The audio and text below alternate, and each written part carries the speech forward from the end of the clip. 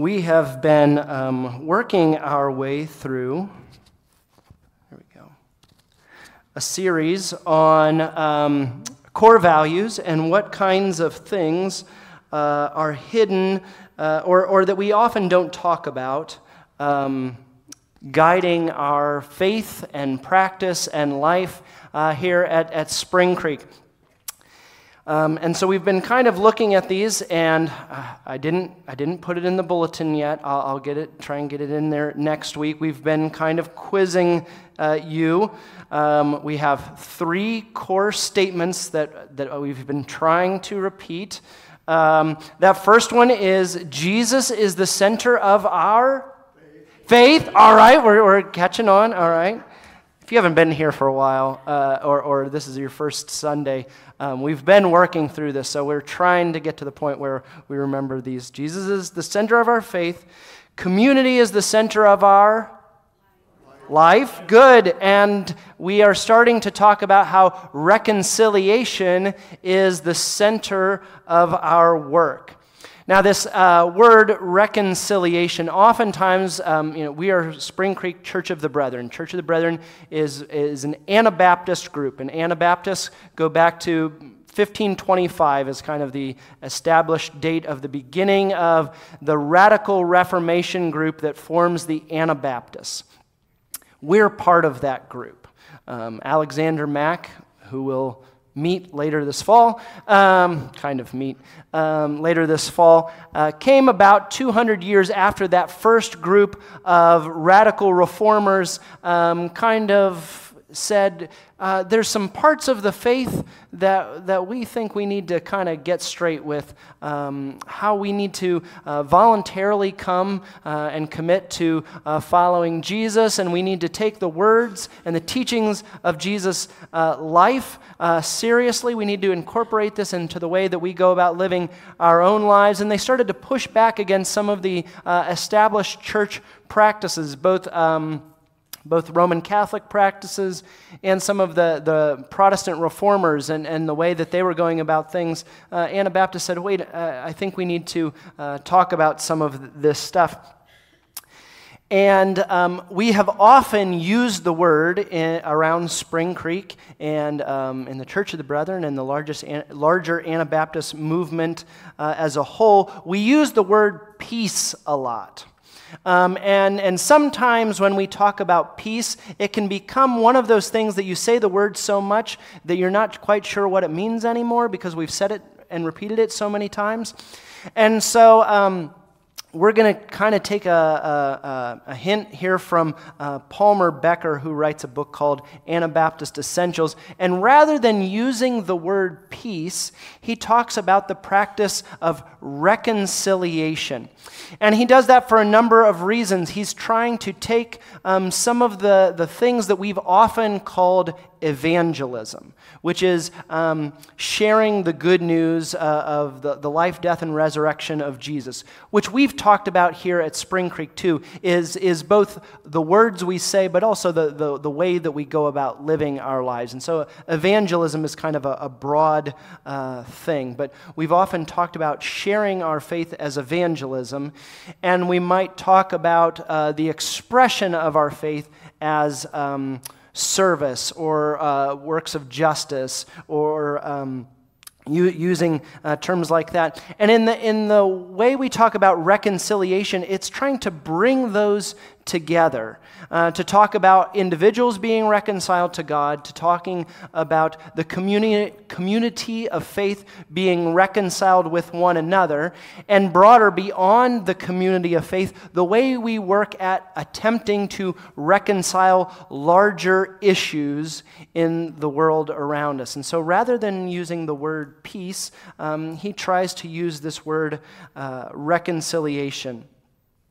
Another word that we've often used is the word shalom, which we often translate as peace, but it carries that larger sense of wholeness, of things being right, the way they're meant to be, which carries connotations of justice, but being at peace with one another in our relationships. It's a big word, and this word reconciliation is a big word because it's got to carry a lot of weight. And so we're going to be using that word this morning. Today we're focusing on what reconciliation means between individuals and God. And in the coming weeks, we'll look at what reconciliation means, again, between the community of God and our work of reconciliation beyond the community of faith. But as we take a look at this passage written by Paul that talks about the ministry of reconciliation and what that means for our individual lives and our life with God, would you pray with me? Jesus, may the words of my mouth and the meditation of our hearts here this morning be pleasing to you, O Lord. Would you speak through me or despite me? In Jesus' name, amen. Let me begin by asking a question. What does the word reconciliation mean? It's like this big, long, kind of theological word. What does it mean? Balancing. I knew it was going to come from a financial person. I knew it was going to come from a financial person. Because about the only way in our modern usage where we use the word reconciling anymore seems to be when we're reconciling a checkbook. For those of you like under 30, there used to be these things called checkbooks. And you'd go through. Now the bank just does it for you on the app. I get it. I understand. That's how I operate too. But yeah, reconciling tends to be, in our modern world, the only way we really tend to use that is in making sure that the statement the bank sends us, or however we get that, matches up with what we think we've spent. Working through our checkbook or our credit card statement and reconciling those things, making sure they're balanced. What else does reconciliation, what kind of pictures or other words does that bring to mind? Making things right. Making things right. Reclaiming relationships. Reclaiming relationships. Coming to an agreement. Coming to an agreement, okay. Forgiving and accepting. Forgiving and accepting.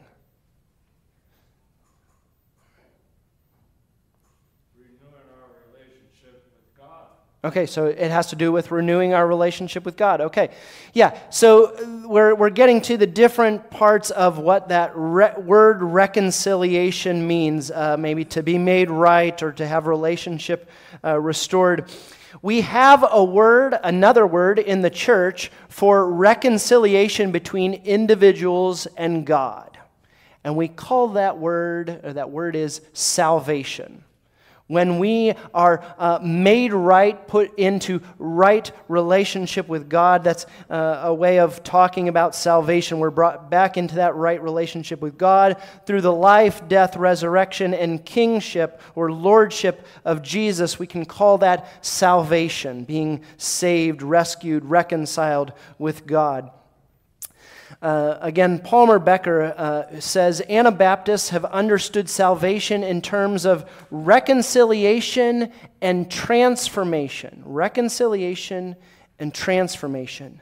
To be saved means to be reconciled to God and God's family. And as we are reconciled to God, as known in Christ and Christ's body, we are transformed in how we think, feel, and act. And so there's kind of two parts to what this salvation means. It means being reconciled, made right, put into right relationship, although the forgiveness and balanced and all of those kinds of connotations to reconciliation, but also of being transformed. And so we teach that salvation or being reconciled with God comes through confession and repentance, confessing that we've messed things up, we've made a mess of our relationship between ourselves and God. And I think I said a couple of weeks ago, the boys had asked me what would have happened if Adam never would have sinned. Would they still be living? And I said no, because they'd have messed it up somewhere else. And we would have messed it up somewhere else, right? We all have that same propensity that Adam and Eve had in the garden to choose to do things on our own, to choose to define good and bad for ourselves. We all have that kind of propensity within ourselves. And so we'd all mess it up, and we all do mess up our relationship between us and God. So repentance is about asking for forgiveness, which, good news, Jesus is always about forgiving, and so we don't have to ask for something that Jesus isn't there waiting and ready and just, waiting to say, yes, you are forgiven, child, and you are loved, you are welcomed. And so we go about our repentance. Real confession and repentance is then about aligning our lives towards the goal of living out that forgiveness. Let me say that again. Real confession and repentance is about aligning our lives towards the goal of living out that forgiveness. And with our kids, this may surprise some of you. Others of you will go, yeah, we know that. With our own kids, sometimes they fight and argue. Maybe your own kids did that. And you have them come and you apologize and make up, but then you hope and want them to hope and make an effort not to go back to the way of acting over and over again. Right? I see some parents like nodding. Maybe you're nodding about that with my own kids. Maybe you're nodding about that with your own kids. We want them to make a change and to go about living their lives in a different way. We want that reconciliation that we've asked them to make a difference in the way that they go about living their lives. And so our confession and our repentance with Jesus is then meant to make an impact on the way we go about living day in and day out. And that's that transformation part. Salvation leads to transformation. Sometimes it seems as though we in the church talk about salvation as the end goal of Christian faith. We repent and we confess, we say a prayer, and sometimes we say, off you go. But salvation and transformation is not, hey, Jesus, I messed up. Are we good? Fist bumps and go on your way. Right?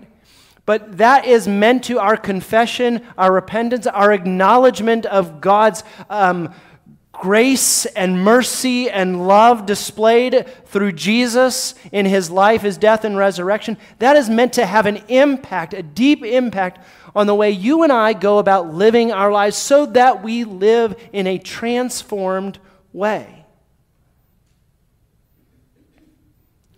God changes us into what we were meant to be.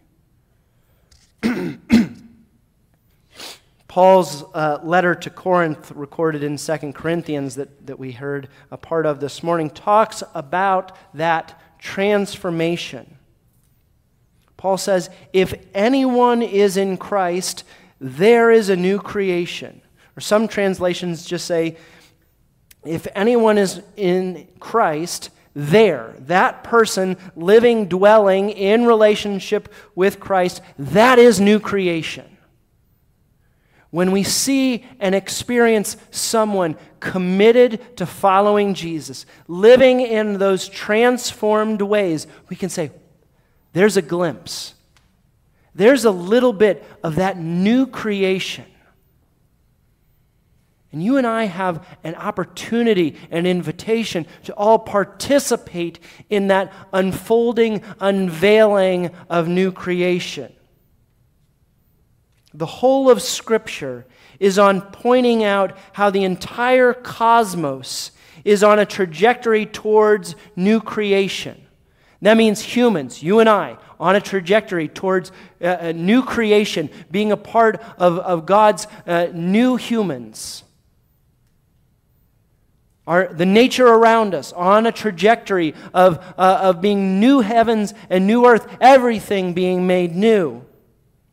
Civilization, the city, despite appearances to the contrary, the end of the story is renewed, restored, new heavens and new earth. Recreated, restored, redeemed, reconciled humans in a city with flowing rivers, with the tree of life, in a renewed city with gates that never close. And God, as King, light giver, in the middle, illuminating it all. We catch a glimpse of that new creation when someone is reconciled to God and living or abiding, dwelling in Christ. That living is... The New Testament writers are tapping into some Old Testament images of God dwelling with, staying with, tenting with His people. We are meant to live and abide, to dwell with, to be under the canopy, under the tent of God, and to stay there close in deep relationship with God. And allowing the Spirit to transform the way that we think and feel and live.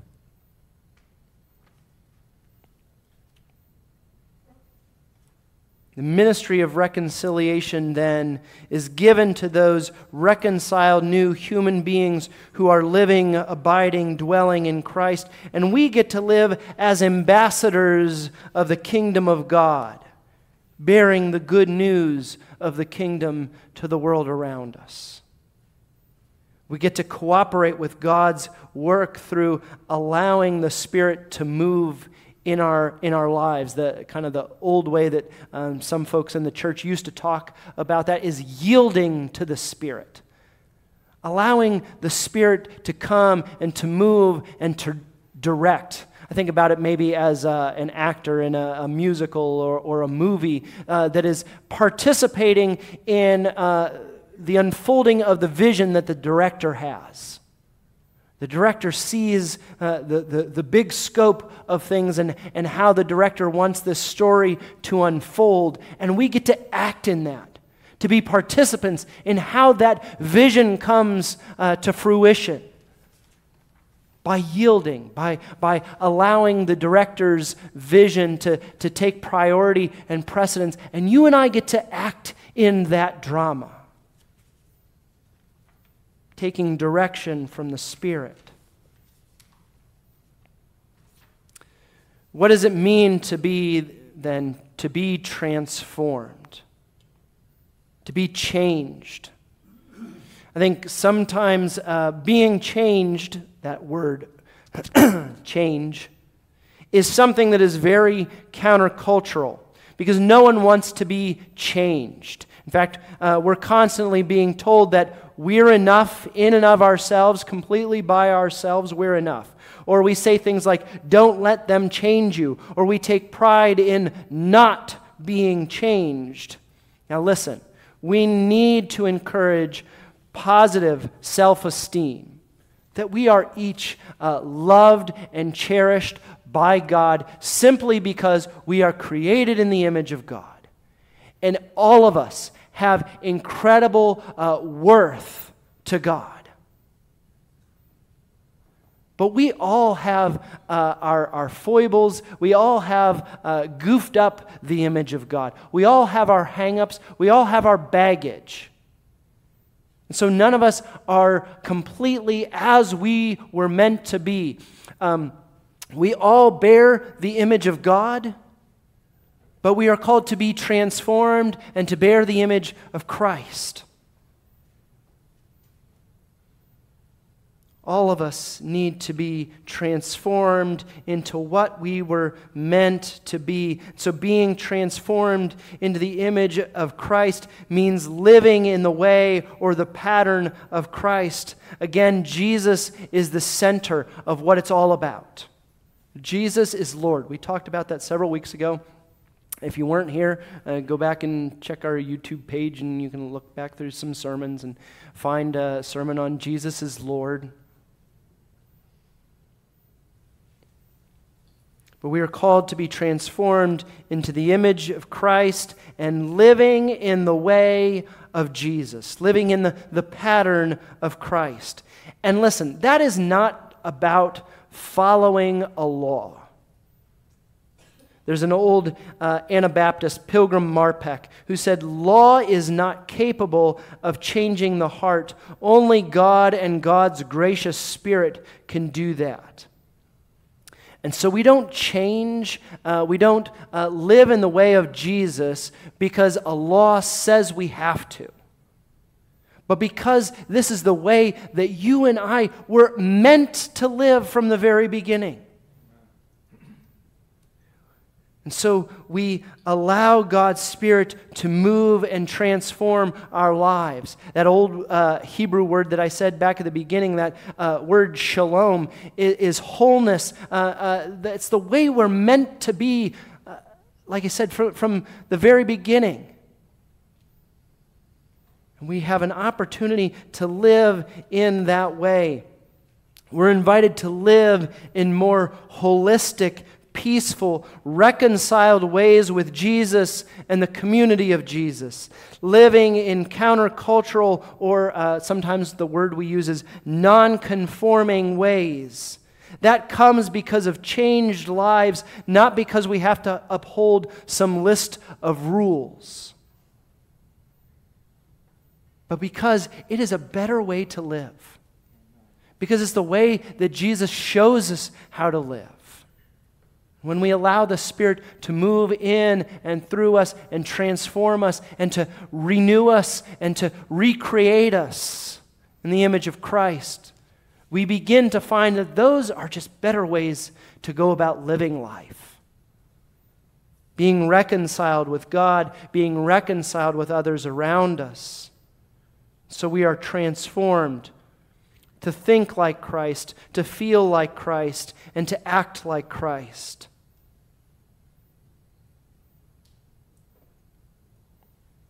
One person says that we become like student teachers. As we study the life, teachings, and ministry of Jesus, we begin thinking like Jesus. And then we relate to family, friends, and neighbors. We begin to teach what we have learned. We're always learning, we're always growing, and learning and growing as we pass that on to others. We never completely have it figured out. We're always learning and growing in the way of Jesus, learning what that means. But then we have an opportunity to pass that on, to share that reconciliation, to share that wholeness, to share that way of peace, to share those ways of shalom with those around us, to participate in that ministry of reconciliation with those around us. So we get to live and act as student teachers. We get to live and act as forgiven reconcilers. We had read from Ephesians 4 a couple of weeks ago where we're called to forgive one another as Christ has forgiven you. Remember that we are all still students, learning what it means to live reconciled with Christ and others, but each of us has been forgiven. Sometimes we, and when I say we, I'm talking about we in the church, sometimes go around as though we have it all figured out and have it all together. We have been forgiven, and we get to announce forgiveness to others.